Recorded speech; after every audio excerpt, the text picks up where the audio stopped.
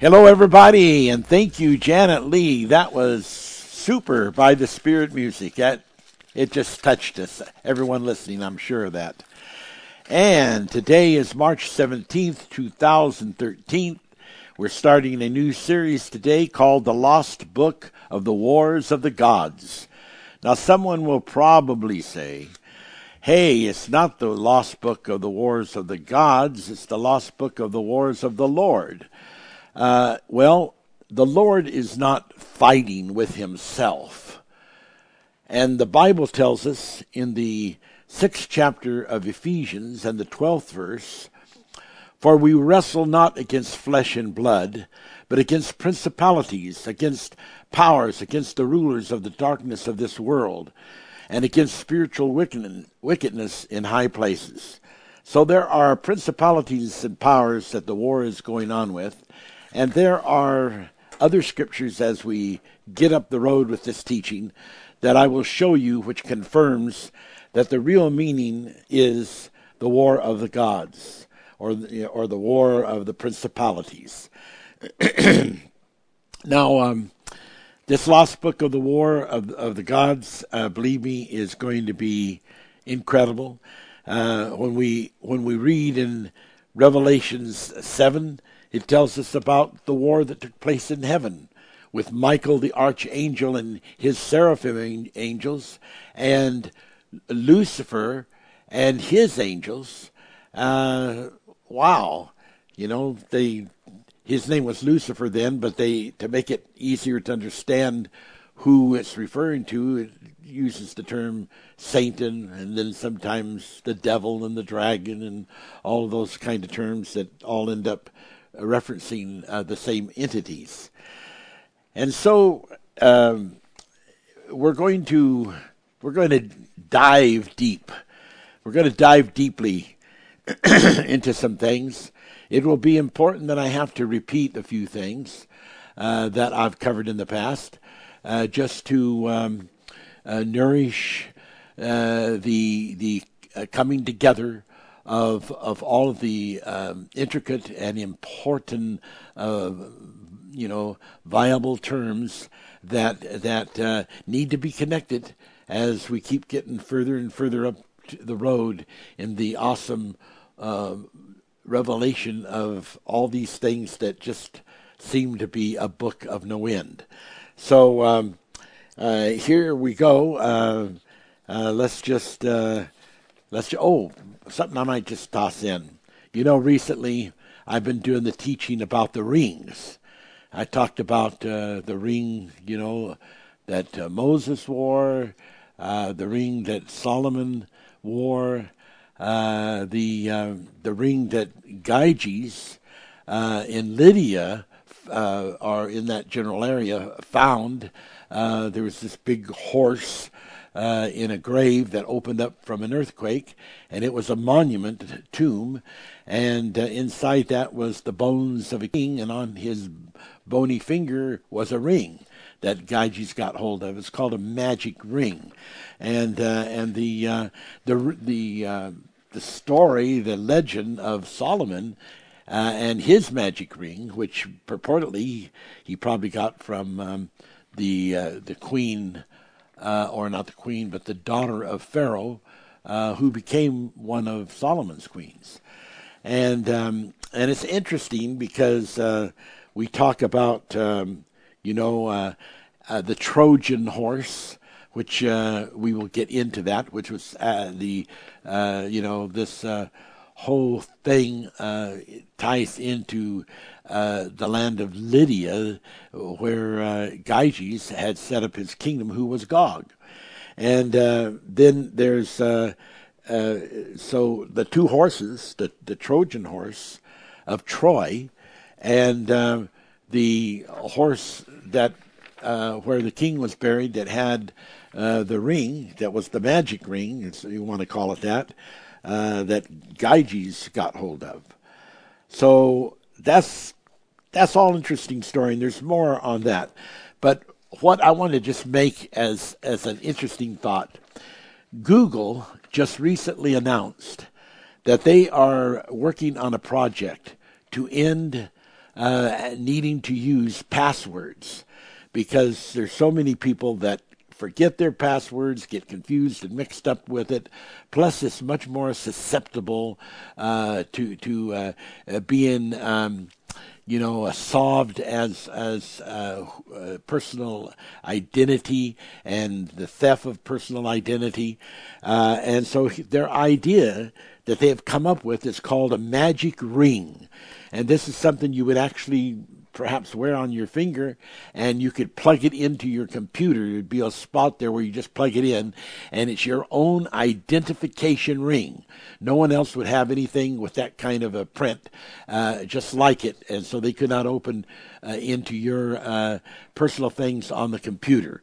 And I just think it's so interesting how all these issues of information are coming up right now as we go along with the teaching of these outstanding revelations. Now, let's just look at some things here that are going to prove how incredible that the Bible is. When we look at Psalms 139, 17 through 18, it says, "How precious also are thy thoughts unto me, O God! How great is the sum of them!"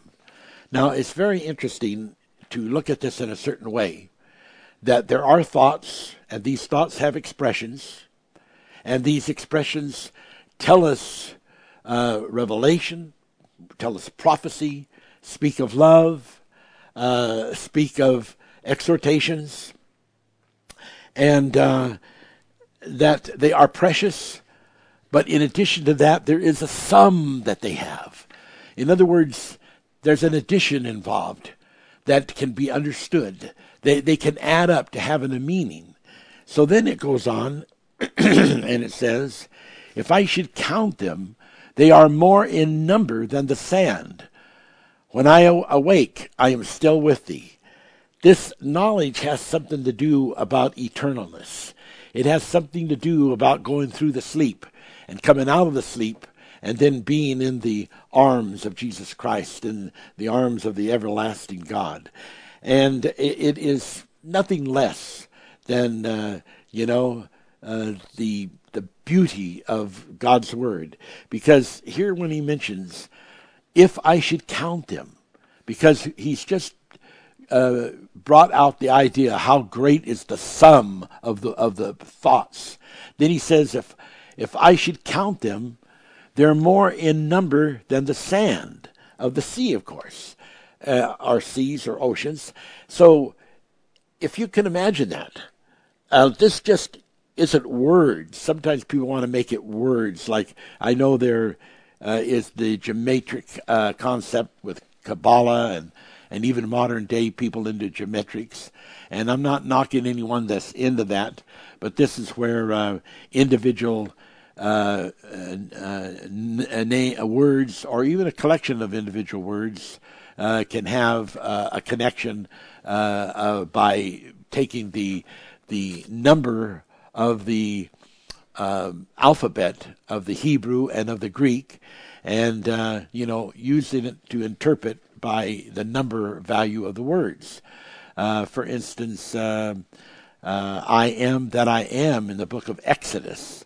If you took all of the number of each one of those words, it would come to 543.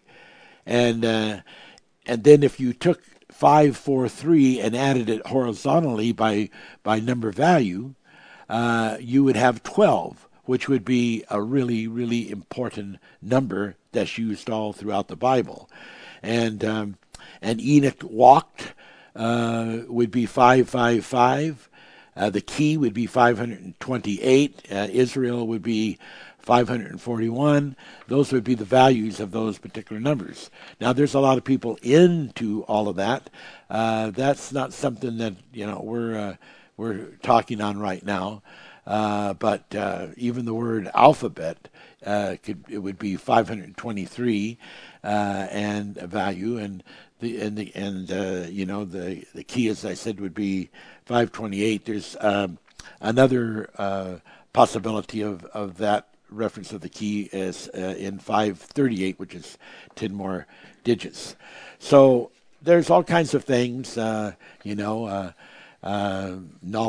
as a signet, and that's very important because signet is on a ring. The number value of that would be 474. So that's just totally interesting. And a lot of people, like I say, there's people that are into that, and I am just going on with what I'm doing. I've got a lot to cover. Maybe someday we'll talk on that subject more. I wrote a little note here. It says, those persons made fit of willingness. There's a way a person can be made fit because you are so willing. It is your will for something to happen. It is your will to believe in certain thoughts or expressions or prophecies or revelation that God has spoken, and those people who are made fit by willingness, their minds are the kind of minds that can be part of the new spiritual exploration that is happening and of the things being revealed of the Holy Manifest.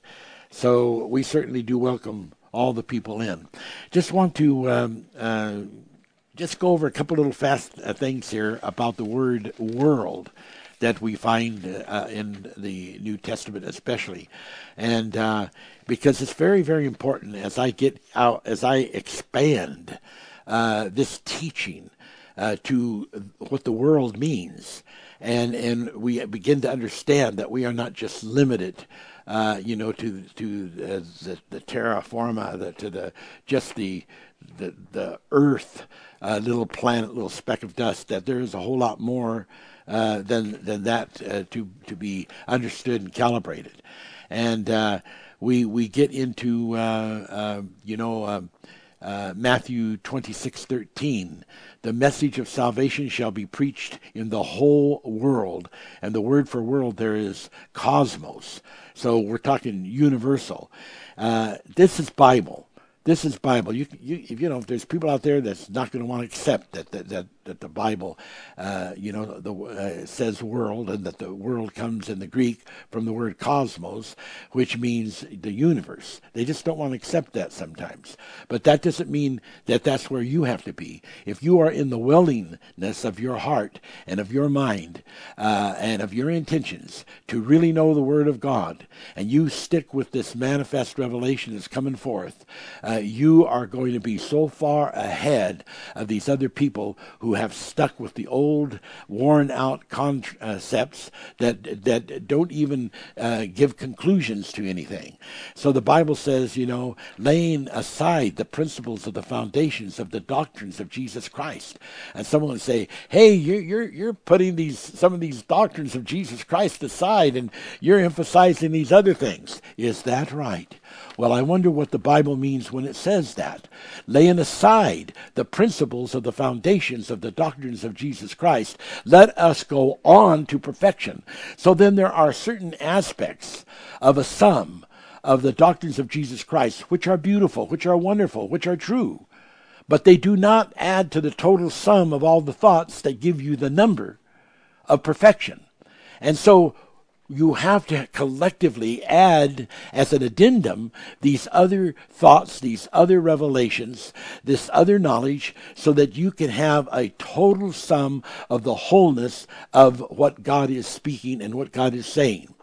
And so when the Bible says in Matthew 26:13, the message of salvation shall be preached in the whole cosmos, in the whole universe, I believe that. I believe that that's what's going to happen. So when I do this teaching on the element of time and the mystery of the time, and I show, this incredible revelation of 70 to 80,000, years of time, which are speaking of generations, which is in the 105th chapter of Psalms, and connects to several other kinds of scriptures I've taught you in the past. I'm saying these things because we're going to be talking about a whole universe. And that isn't going to happen today. That isn't going to happen tomorrow. And so these people who have been preaching Matthew 24, that the end of the world is just about here, Jesus is just about to come, they don't know the Bible. They don't know what they're talking about. And so you've got all these preachers, many of them, not all of them, I shouldn't say all, but a great majority, a great number of preachers, ministers, priests that are making predictions, and one after another, they just continuously start falling and failing. But I'm going to tell you that time is going on, and yes, Jesus is coming again. He's always coming, and he's always going away. And if Jesus is really in your heart, you already have Jesus. And so don't get so shook up about his coming, because he's already coming to your heart, and the human body, it's just a time capsule. It only lasts so long, and then you either have to get a new body or something else has to happen. So when the scripture goes on, it says, as I showed you, the message shall be preached to the whole universe.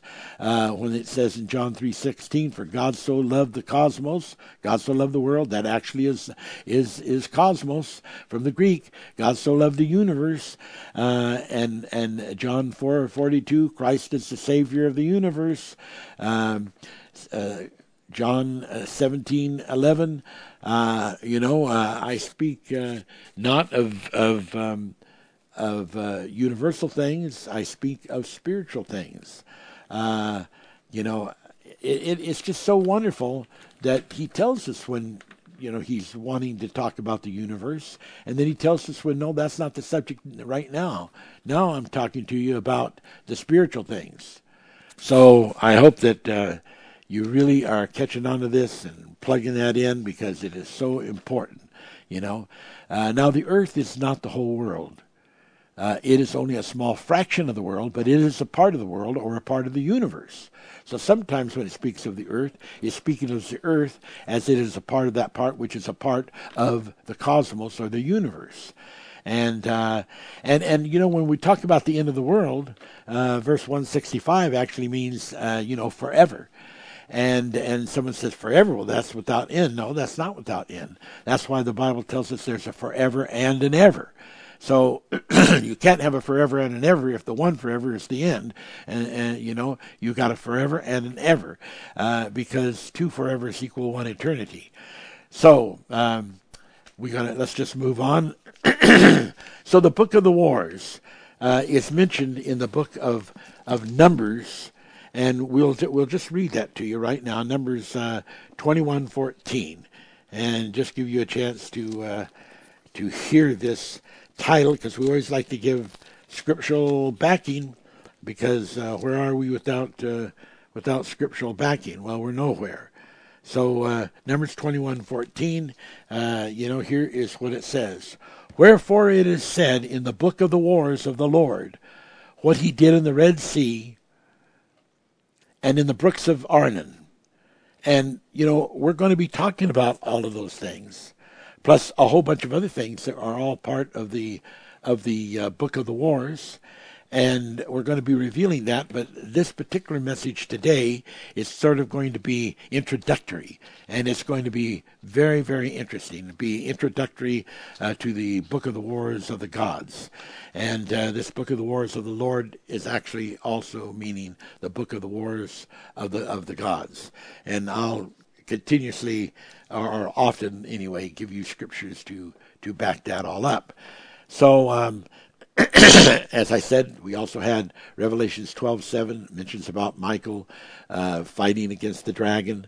We've got the scriptures I just showed you go into all the universe. Wow, there is so much. It is so beautiful. Revelations 19:19 talks about the beast and the kings gathering to make war against the white horse rider. Revelation 17:12 through 14 talks about the horns and the lamb and at war. Revelations 11:7 talks about the beast descends from the pit and kills the witnesses, which it describes in Revelations 9 also. So, wow, those things are absolutely awesome. we find sometimes that there's lots of wars, but the word war can become very specific. For instance, in Revelations 20 and 8, it talks about the war, which is the definite article. So it specializes it and it limits it by being a definite article, the war. And like what it talks about in Revelations 16:14, the battle or the war of the great day of God Almighty, the war of the angels, the war. That's important to understand. Those references.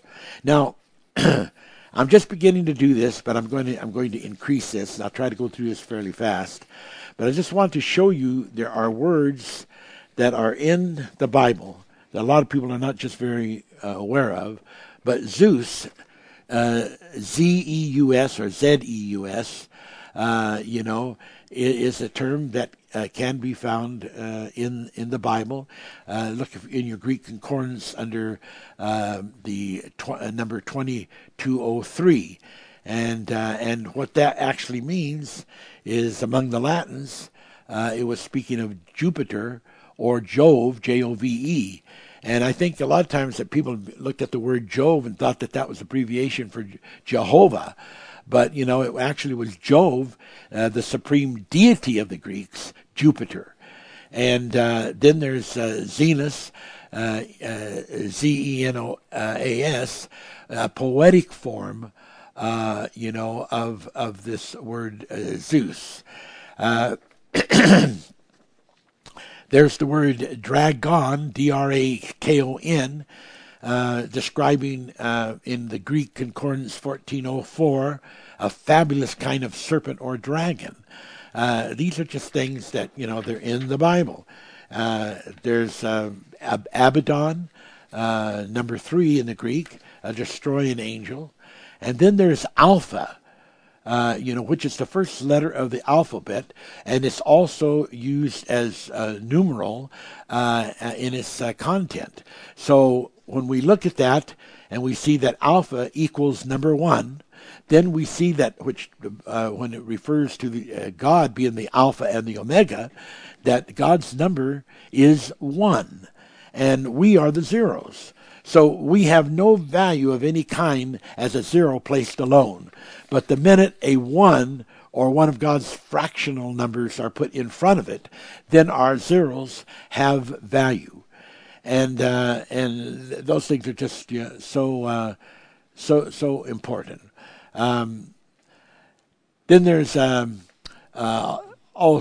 many other Angelus or Angelus, which means messenger angel. Wow. And then when we were talking about Melchizedek without mother or father, number 35 in the Greek of the concordance, Strong's concordance, it mentions him as unregistered to birth. And so when it says without descent, people think that he never did ever have a father or a mother. But no, what the really word translation of it is that he's unregistered to birth on earth. That's because he was not born on earth. He was born at the Father's house, and he's an offspring of Enoch. And then there's the word in number 39, Hagion. H-A-G-I-O-N, which means a sacred thing, the holiest of all, a holy place, a sanctuary.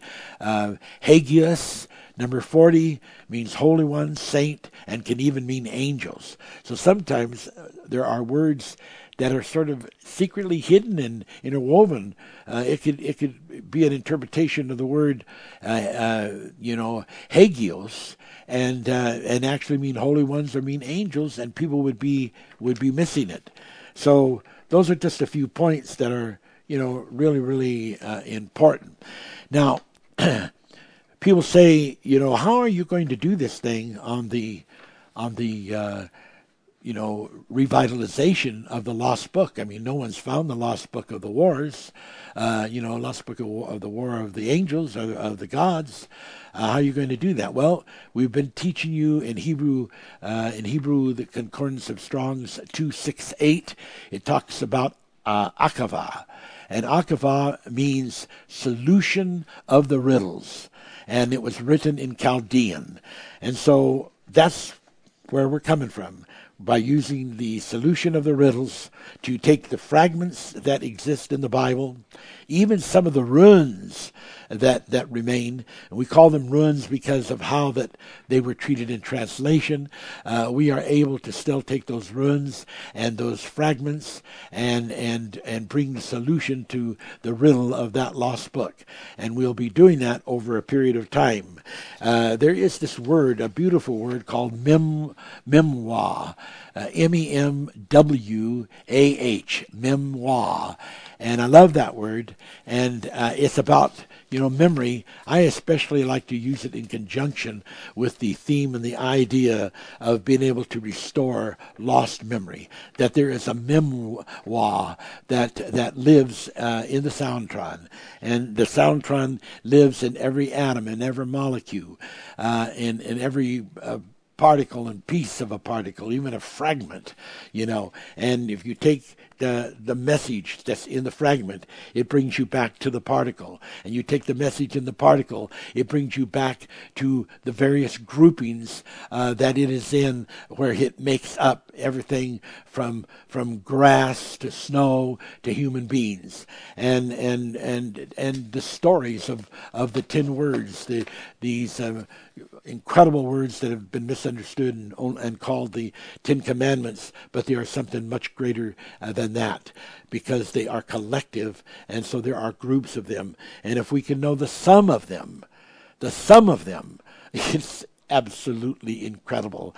And if we count the number of them by understanding the solution to the riddles, we suddenly open the invisible Bible, of which the Bible says that there are those people who have eyes to see, but they see not, have ears to hear, but they hear not. So as we open this invisible Bible of these lost words, and we find these descriptive things in the Bible, the whole story that was in people's minds lost is really not lost. Now keep in mind, I read this to you ever so often. When we look at the old Hebrew, at the old Hebrew Testament, it has only 6,000 words, and they are all derived from about 500 roots. Consequently, only 500 roots means that a same word can have a great variety of meaning.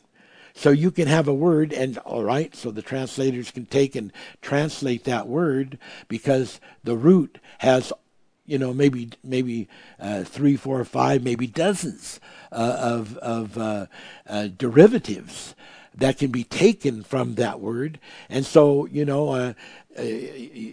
can't exactly come back to someone who has done a different version of a Bible, or has come up with a particular translation or a particular interpretation, and say to him, "You're wrong. You're absolutely wrong." They may not be wrong as far as the potential to take that word and take one of its root derivatives, because there is such a variety that can be there. But where you really come into it, is what is the language of the Bible, and what is the context. So when something is in context, that makes all the difference in the world. But then you still have these special things like the word "and." And the word "and" is a very special word, and we've talked about that in the past. We'll talk about that more in the future. But it can mean that it is speaking of a part that is not right there in the Scripture, but that it belongs and associates to the meaning, and is a part of it even though it's not right there in the context. And so we've taught on that before. That is has Bible for it. That's not our subject today.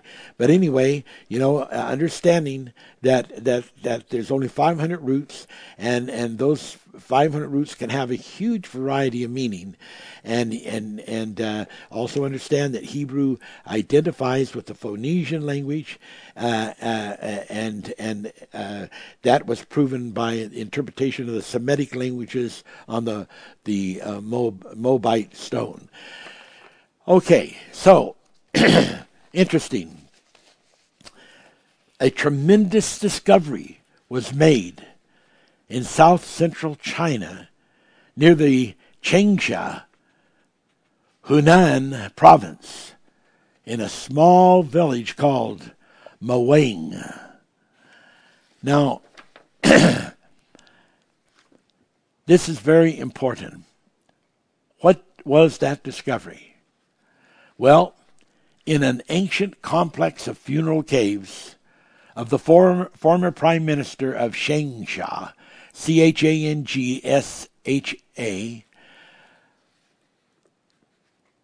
dating from the Han, Han dynasty, 207 BCE, the minister's son, relative to that, was buried April 4th, 168 BC. Now, the tomb that they found there in this discovery at the said village and the said province yielded 51 items, most of which were books or texts written on silk, and also maps and charts and diagrams. Many of the texts were found of which modern times had no previous knowledge. They didn't even know such texts existed. The oldest version of a great classic such as the I Ching book, I Ching, Ching book, which is a famous book, and it means the Book of Changes, was found. 4 classics of the Yellow Emperor was found. There were also profound astronomy texts, and one of the texts dealt with a certain comet. Now, Carl Sagan, Sagan, Carl Sagan, a renowned American astronomer, was amazed at this text, which depicted drawings in an atlas. Now I want you to get this, of a comet, the shape of a swastika. Swastika. Swastika. Swastika. Now, most people would remember the swastika as being the emblem on the Hitler's shoulder pads of his soldiers and of the German flag. And someone might say, well, now what does the swastika and all this stuff have to do with the battle, the wars of the Lord? Well, hang and hold. You're going to be amazed and you're going to be surprised at what this all does have. But here's a comet that buzzed across the heavens that was the shape, if you can imagine, of a swastika. The 2 arms. Wow.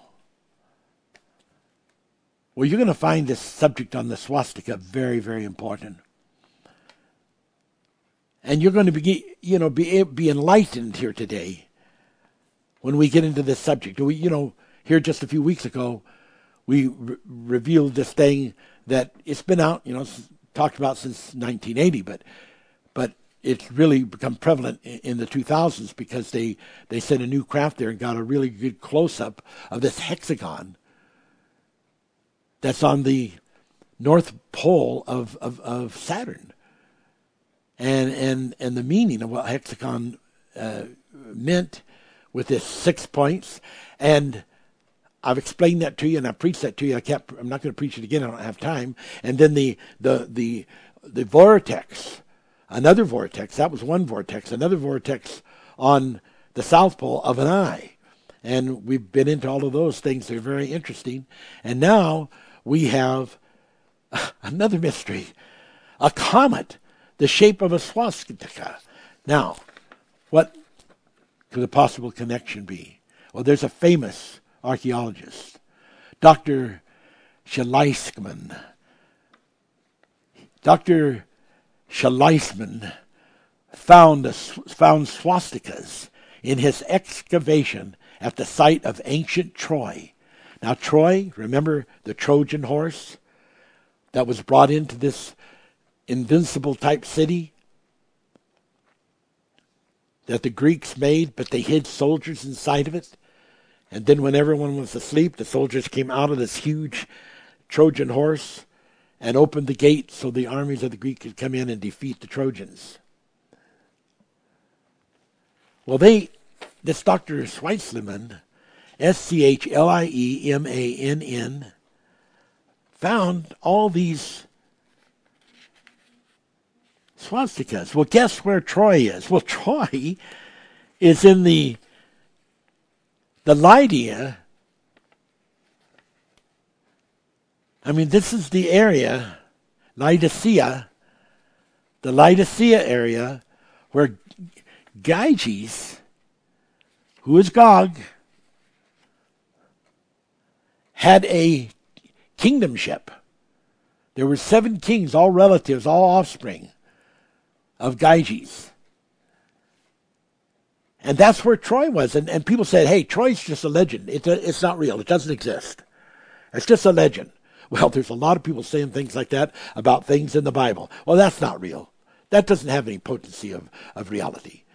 And they don't know what they're talking about. And oh, what a blessing it would be if they, when they didn't know, if they would just keep quiet. But Troy, the Troy story and legend of the Trojan horse happened right in Lydia. Whoa. Now, some people say the swastika can resemble a wheel, because if you take all the ends of the arms and you drew a circle around it, it'd be like a circle. That's interesting. Supposedly, when Hitler was involved with his swastika, it was representing the sun. Like the power of the sun, the light of the sun. Wow. Some people say, yeah, even represents the 4 quarters of the earth, called the mystic cross. Well, that's an idea.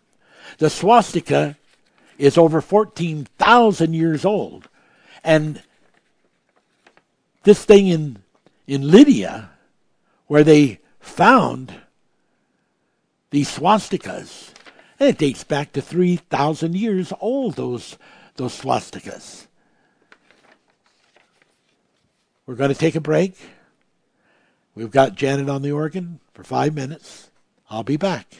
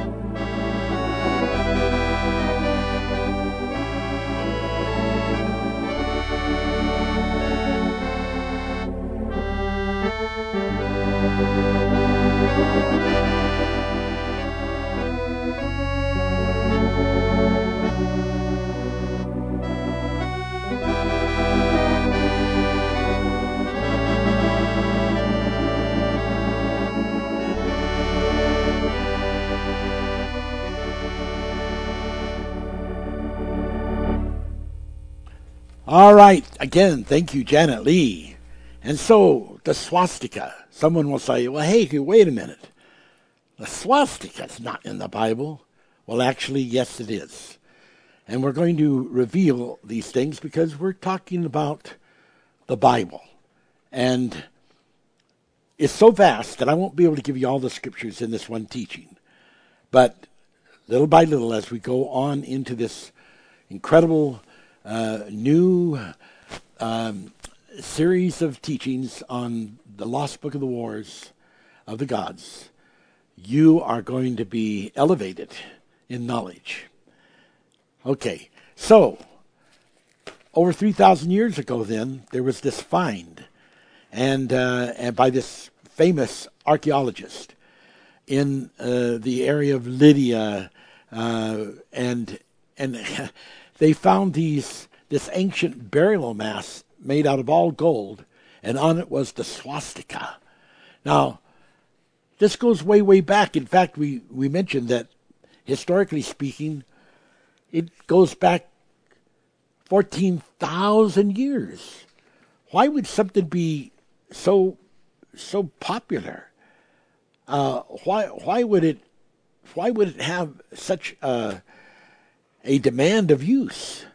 Well, you know, the swastika was considered good luck, a blessing, joy, a sign of, a symbol of blessing or joy or happiness, a wish of peace.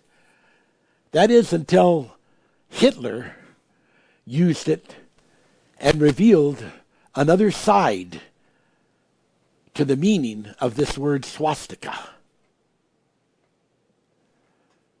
What a person needs to understand is how extensive that this thing of the swastika is. Now, for instance, Homer accounts on the story of Troy and this whole thing of the swastika. But the dispersion of the swastika is all over the world. Japan, Korea, China, Tibet, India, Babylonian, Assyrian, Chaldean, Persia, Phoenicia, Lycaonia, Armenia, Caucasus, Asia Minor, the Mediterranean, Greece, Cyprus, Rhodes, Milos, Thera, Europe, Italy, Germany, Austria, Belgium, Scandinavia, Scotland, Ireland, Gallo-Roman period, France, Britain, on and on and on. Well, what is it? Well, it's a symbol of a cross. It's a cross. The swastika is a cross. Now, there are all kinds, if you go back in history, of churches that have taken and put up different designs of the cross with a slightly different flavor to it than the cross that many people are used to seeing, which is more like a T. But, you know, the actual shape and form of the cross is controversial. Some people say it was just a pole with a settee on it. Well, we're going to get into all of that. And it's going to be very interesting. But there are all kinds of comparatives to this thing of the cross and the different significance of this swastika to the four winds, to the dragonflies, to the caduceus. Now hold on, we'll be explaining all this to you. The swastika is the earliest known symbol. There is no other symbol that's ever been given that knowingly that it dates back as anciently as the swastika. It has been around, and it's been all over the world in every religion, practically. And if you want to know what the history of the cross is, you need to know about the swastika. It is the most ancient of the crosses. The earliest known symbol and the most ancient of the crosses. And the name swastika is a Sanskrit name.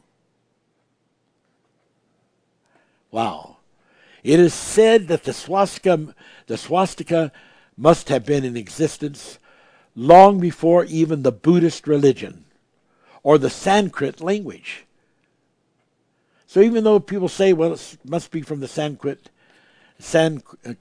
language, the dates don't make relevance because it just goes back. Yes, it used to be thought that the swastika was for goodwill, to be or keep on being, and all those kinds of things.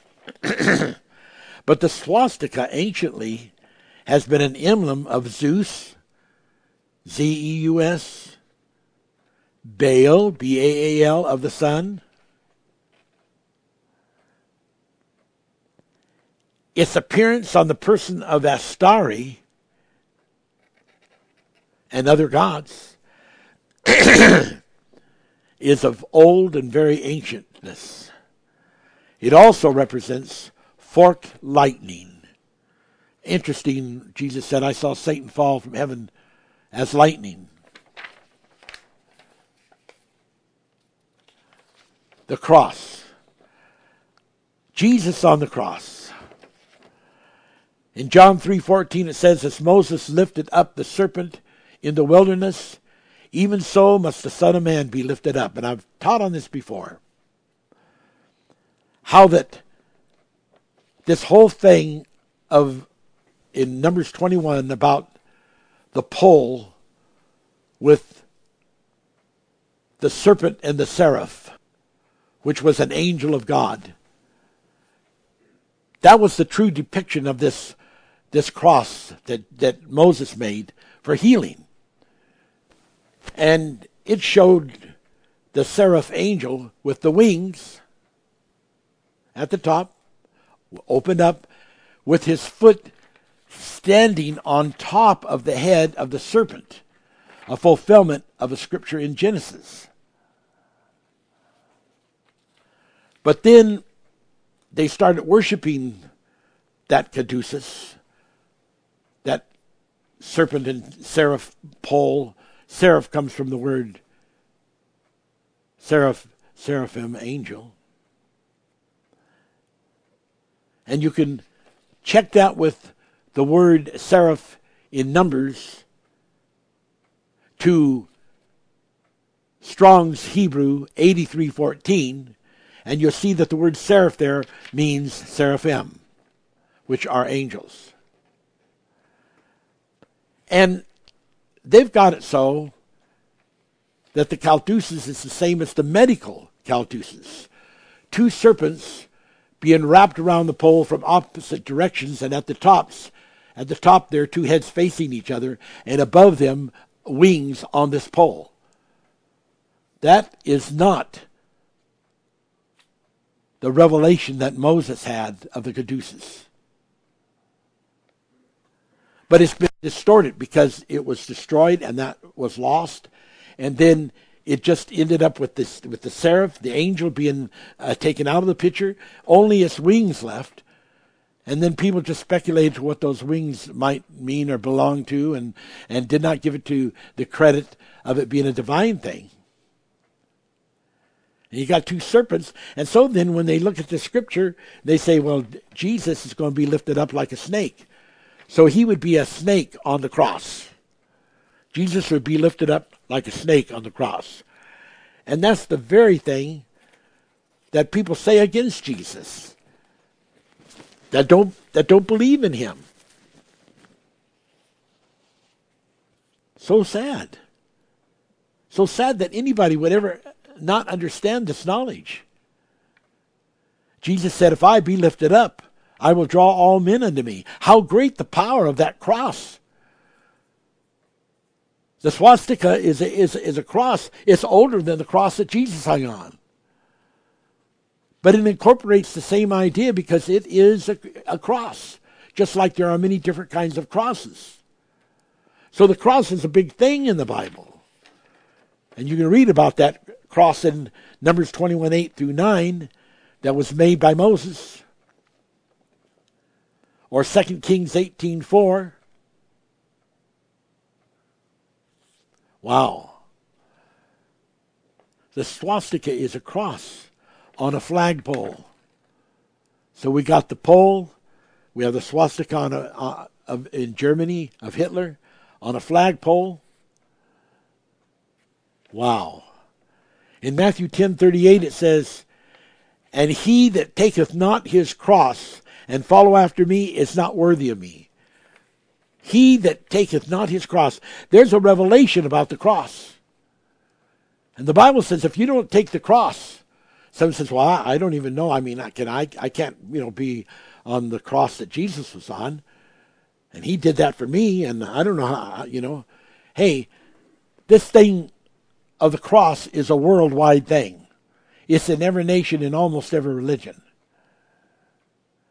Many different kinds of organizations are big into it, like the Masons, and many other kinds of religious groups. And it's been used commercially in many different ways, going way, way back in time. Whosoever that taketh not his cross and follow after me is not worthy of me. This cross is something that he's not expecting you to drag it and follow Jesus. It's something that you have to have the knowledge of in the mind. Whoever doesn't take that cross doesn't understand the cross and follow Jesus. I'm not talking about you dragging a big heavy wooden pole cross and following Jesus. He's talking about having this knowledge. And then if you don't get into this knowledge, well, then as important as the cross is, you're not even worthy of Jesus Christ, it says. That's Matthew 10:38. Matthew 10:38. I didn't write that. That was written by the Bible. Matthew 16:24. Any man, meaning any person, that will follow me, let him deny himself and take up his cross and follow me. There it is again. You got to take up this cross. You need to know about the cross. Now there are so many interesting things to cover. It's just absolutely amazing. But let me just go here real fast to Ephesians chapter 2 verse 16 and read that. Having abolished in his flesh the enmity, even the law of commandments contained in the ordinance, for to make in himself twain one new man, so making peace. Now, the scripture talks about the law being nailed to the cross. And here we see that the cross is so important because it was used to abolish in his flesh the enmity, even the law of commandments contained in the ordinances, for to make in himself of twain one. Twain means two. Son of man, son of God. And we're going to get into an understanding here just a little bit and we preached on this before, of the incredible oracle meanings of two. And it's really important to have that down. Really important. The Bible in Philippians 3:18 speaks of the enemies of the cross. Now when you start getting to the enemies of the cross, you get into war language. The enemy, the principalities of darkness, the enemy. They're enemies of the cross because they've got their own interpretation of the cross, and it's more along the line of what Hitler did. It has a darkness to it, a dark principality aspect.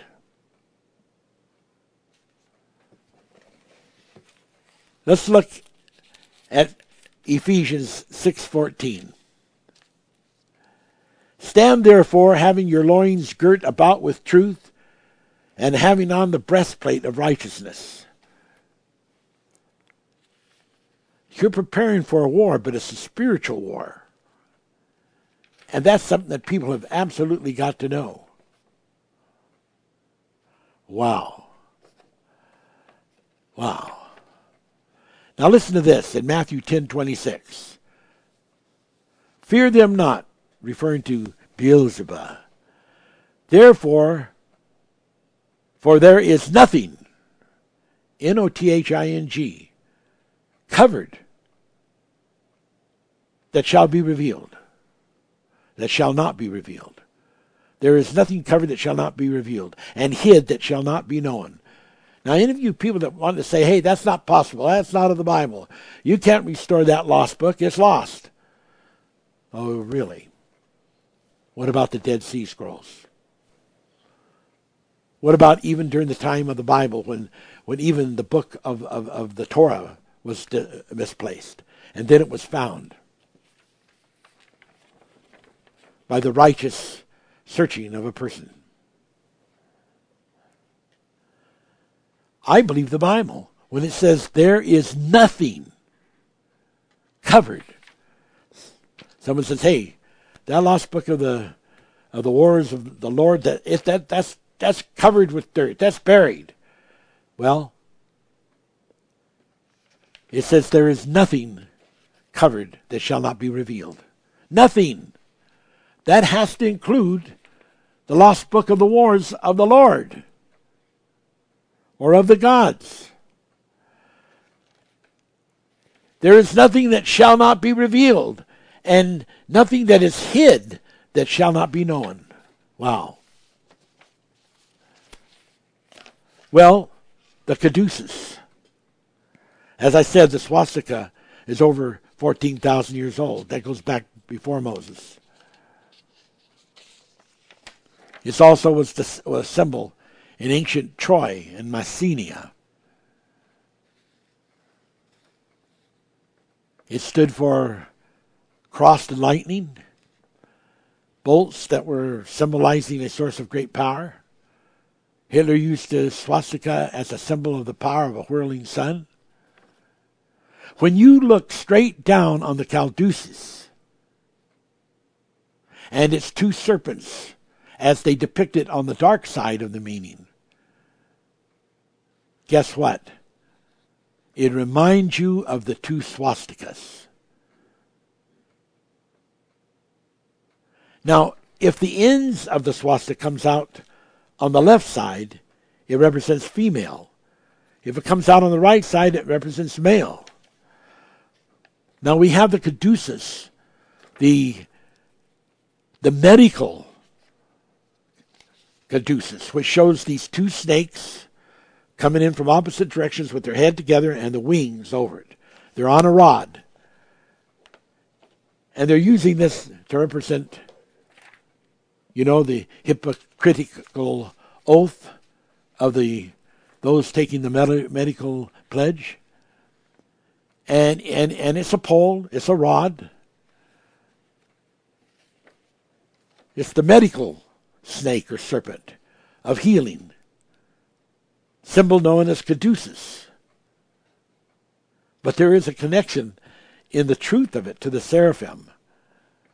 And Moses, by Scripture, unfolding and revealing such scriptures as Isaiah 14:28 through 29, and Isaiah 6:1 through 7, and Numbers 21:6 through 9. Next week I'll go into some of that. I don't have time today. Wow.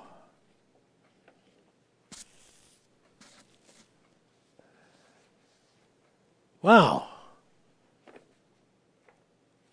It's in the Bible, ladies and gentlemen, because the caduceus is in the Bible, and that is another kind of cross. It's on the pole. It's got the wings across the top that make it like a T-pole. But the difference is we've been deprived of, we've been robbed of the real revelation that the seraph was an angel, and the wings belonged to that seraph in depiction and symbology. And it was standing on the head of that other entity, which was a serpent. And by showing that before these snakes and serpents out on the ground, when the children of Israel were trying to cross and they were being bitten and some people killed, it stopped that. It was a war, and it stopped that. That's actually that whole story there is part of the war. Part of the wars of the Lord. Of the lost book. That's just one of them. And we'll get into that more. But that's been taken away. That's been robbed from the people. And they're out there believing this inverted story that makes the serpents powerful and entities of healing, instead of the seraph, the angel of God, being the entity of healing. And when the Bible says, I will be lifted up as Moses lifted up the serpent. Well, as Moses lifted up the serpent, he lifted it up being defeated by the angel being above with the wings and his foot on the head of the serpent. And when you see that, you see the power of the cross. But when you see the other caduceus, you see the power of Hitler.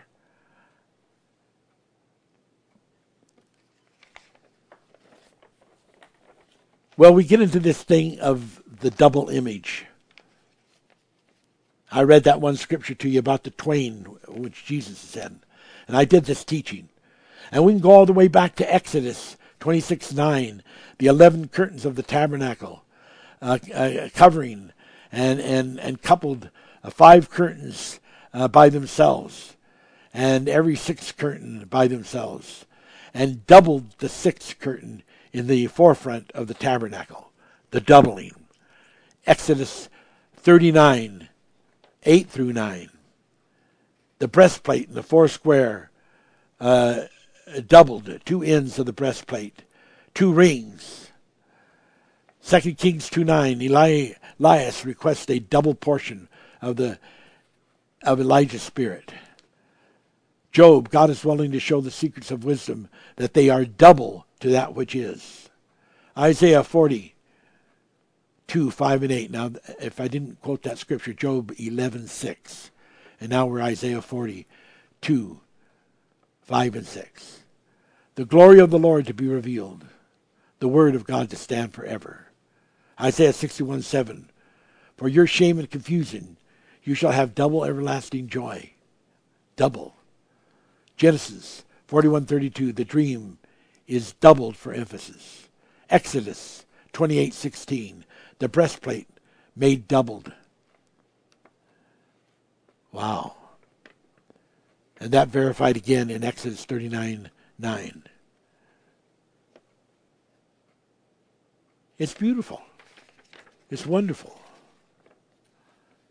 God is moving by His Spirit to show us these things. Even like the double image that is described of the 2 camps of angels. Genesis 32, 1 through 2, called the Mahanaim. The May or Mahanaim. The Mahanaim, Mahanaim.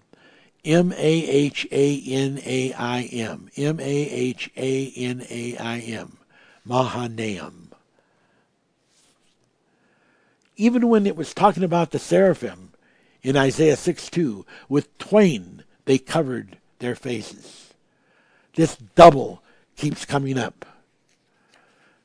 There is a human duality that is often hard to accept as the physical duality of wave and particle. It can be a dizzy type of of employment of the mind to try to follow the swing of these philosophical and spiritual type of examples. Sometimes they might seem to be contradictory because it's difficult to ply the spiritual in a laminate with the physical.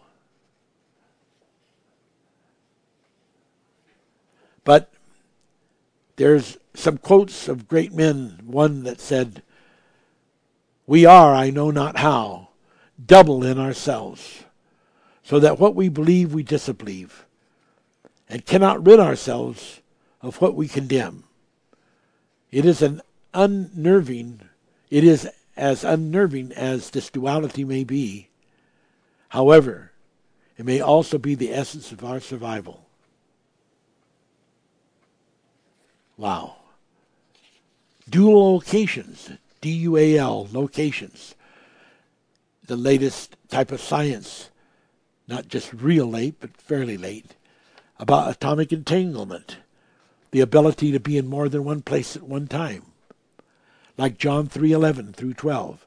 "I have told you earthly things, and you believe not. How shall you believe if I tell you heavenly things? And no man has ascended up to heaven, but he that came down from heaven, even the Son of Man, which, or who, is in heaven." So he was both on earth and in heaven at the same time. Check out other scriptures that go along with that. Matthew 16:9 and Matthew 18:18 through 19. Whatever you bind on earth will be bound in heaven. Wow. The Bible speaks in Psalms 54 through 5 about to call on the heavens above and the earth below. You have this duality. It goes on and on throughout the whole Bible. I'm only bringing you a small portion of it. Just a small portion of it. We think that we have the whole of everything. And we think we know the sheepfold. And then John said in the book of John 10:16, Jesus suddenly reveals, "I have other sheep that are not of this fold." There's always a doubling. There's always the physical city that Abraham was sent to look for. But in Hebrews 18:8 through 16, it describes that there was a city not made with hands that he was also looking for. We have this understanding of the kings and the queens, which is hidden by using the word priests. We have kings, and then we have, you shall be called kings and priests. But actually, the priest represents the church represents the woman represents the queen.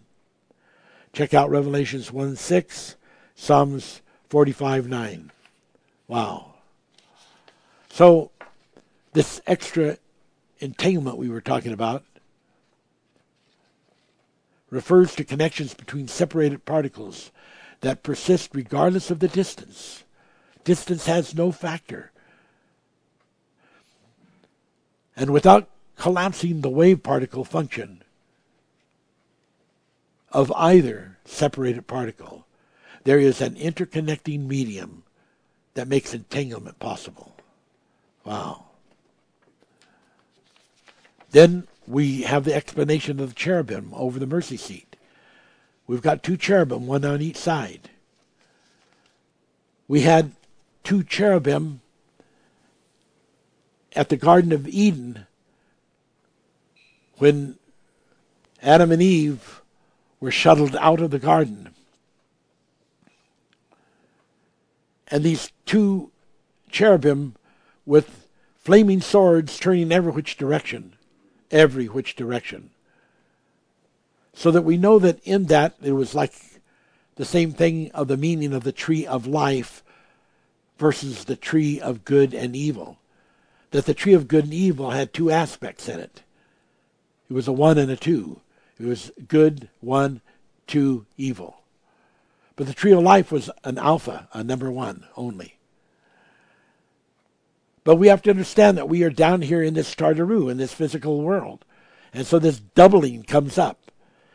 And we have to understand that on the cross. We have to understand that with these two cherubims, that they represent two different sides, because you have the good cherubim, which are those under Gabriel, and you have, we call it the bad cherubims, which are those under the cherubim angel Lucifer, Satan, who were his angels.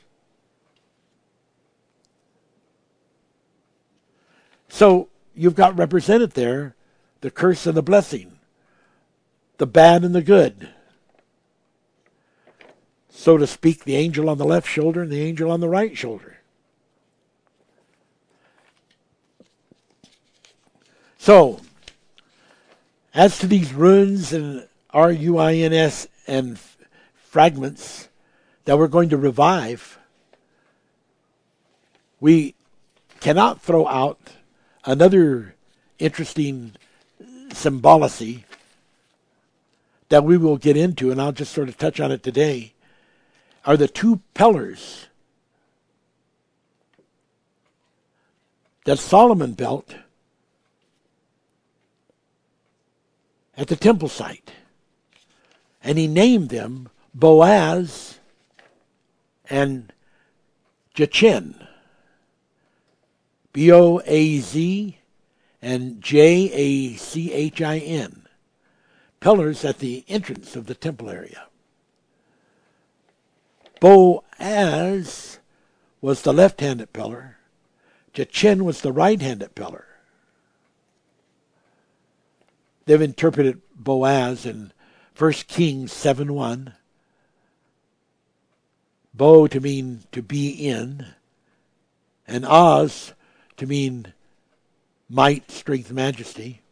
Jachin, the right-handed pillar. Also in 1 Kings 7:1, he shall establish. Someone said, well, how could that possibly have anything to do with this whole teaching and message? Well, it's very important connection. And it does. Boaz. Well, Boaz, if you look in the book of Ruth, turned out to be the father of Jesse, who was the father of David. And if you really get into the scripture, in Revelations 22, where Jesus said, I have sent my angels into the churches to teach them, to tell them that I am the root and the offspring of David. So when we have this pillar, the left-handed pillar, Boaz, we are incorporating the kingship. Now it's interesting, again, we have the double. And then on the other one, of the Jachin, that is very, very interesting also. Because on that we have the priesthood. And we can verify that there was a line of priests in Nehemiah, the book of Nehemiah 11:10. It mentions a different Jachin. Well, we can't say a different because we're just talking a pillar. But he's listed as a priest. And then if we take the priest thing and understand that that represents the church, and the church represents the woman, then we end up with a queen. So we have the two pillars representing king and queen, or kings and queens. Then we understand that that is not a lot different than the meaning of the two cherubims over the Ark of the Covenant, of the mercy seat, of the two flaming swords going every which way, meaning every which way has to incorporate both the good and the bad.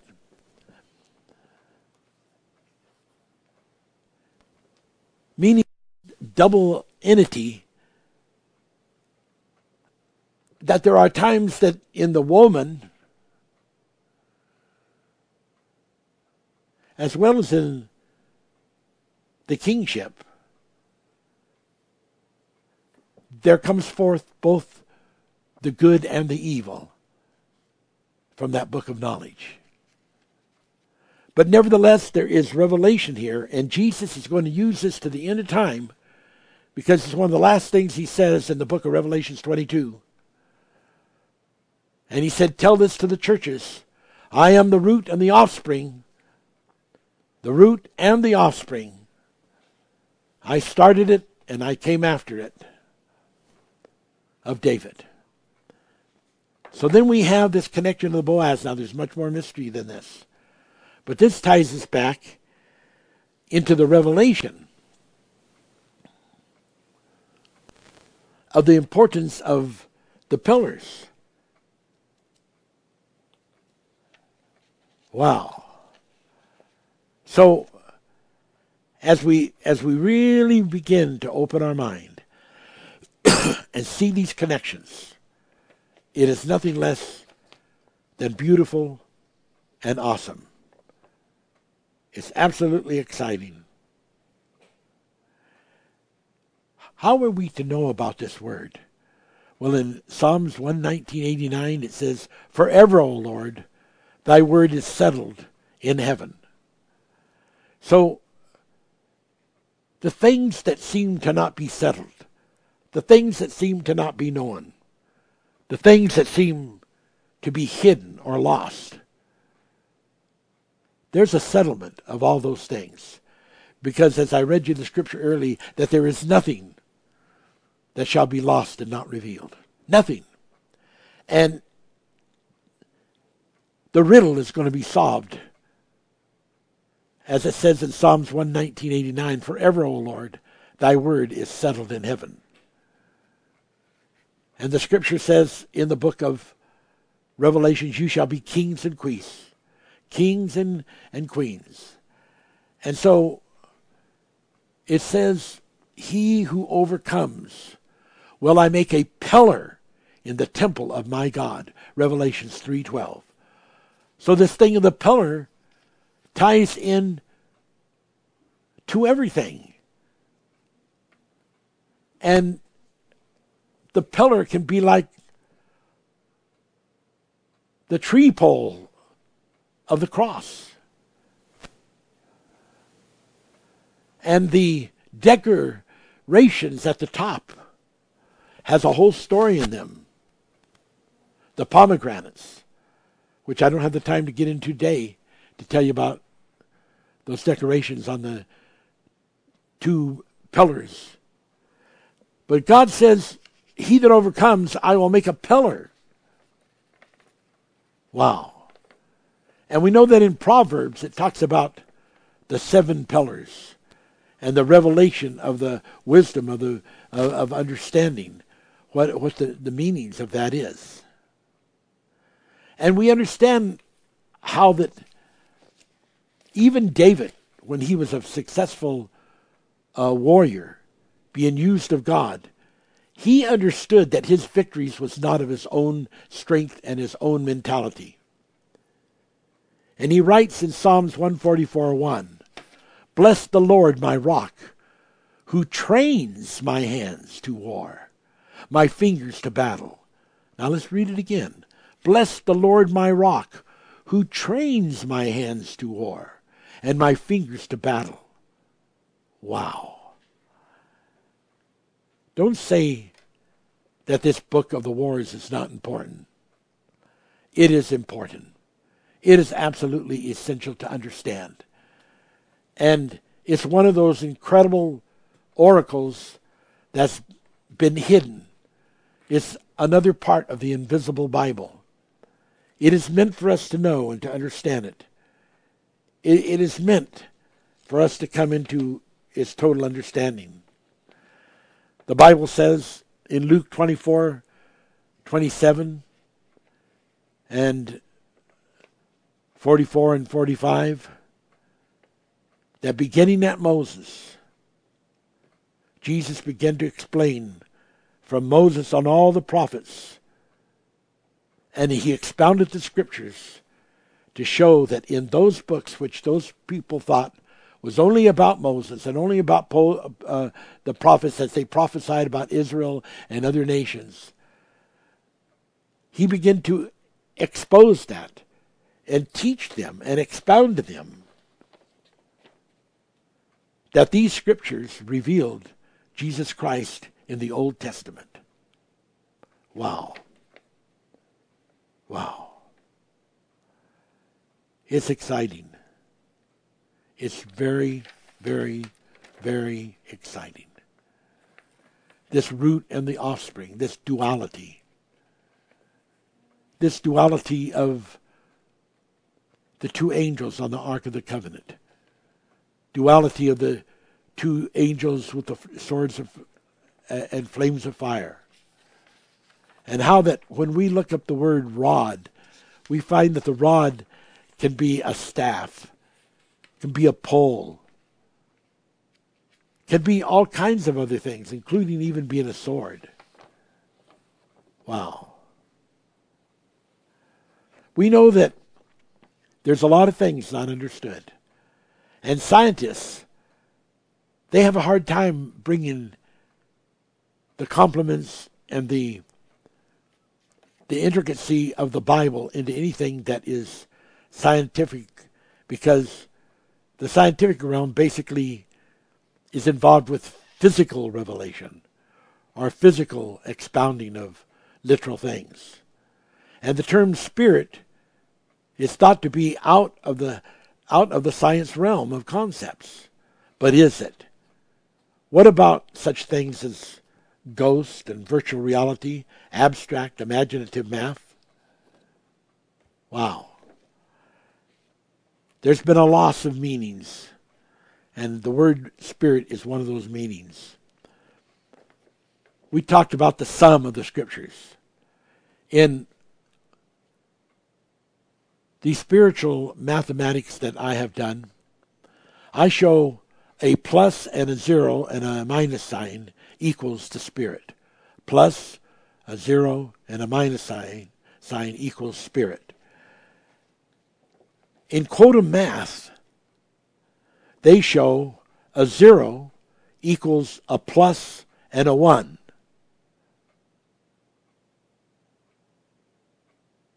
And if you really look at that, at these two different signs, which are nevertheless written differently, but nevertheless at the end, there is a relevance.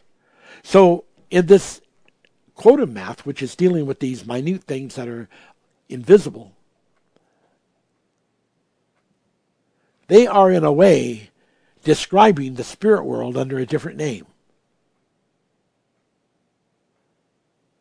Not every particle am I referring to that, but there's other aspects. And given time, we will get into it. In Strong's Hebrew 4294, it describes the rod. It can be a twig. It can be a staff. It can be a scepter. It can be a stick, a branch, a scion, S-C-I-O-N, a dart. It can even represent a tribe. What did I tell you about all these different words that you can bring forth out of these 500 roots? One of the greatest, most powerful person on the dark side, Nimrod, R-O-D. And his father Cush, who also was named Baal, B-A-A-L, and B-A-E-L, and Bel, B-E-L. Hey, we're just opening up this revelation. We're just beginning, and this is my introduction.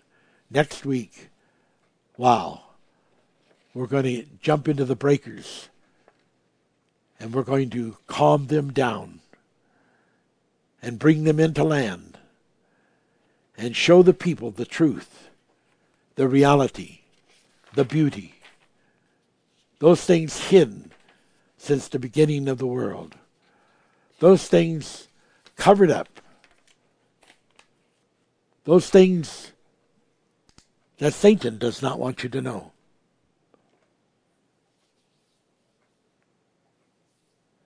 May God bless you. May his Spirit rest upon you as we get into this series of the lost book of the wars of the Lord or the gods.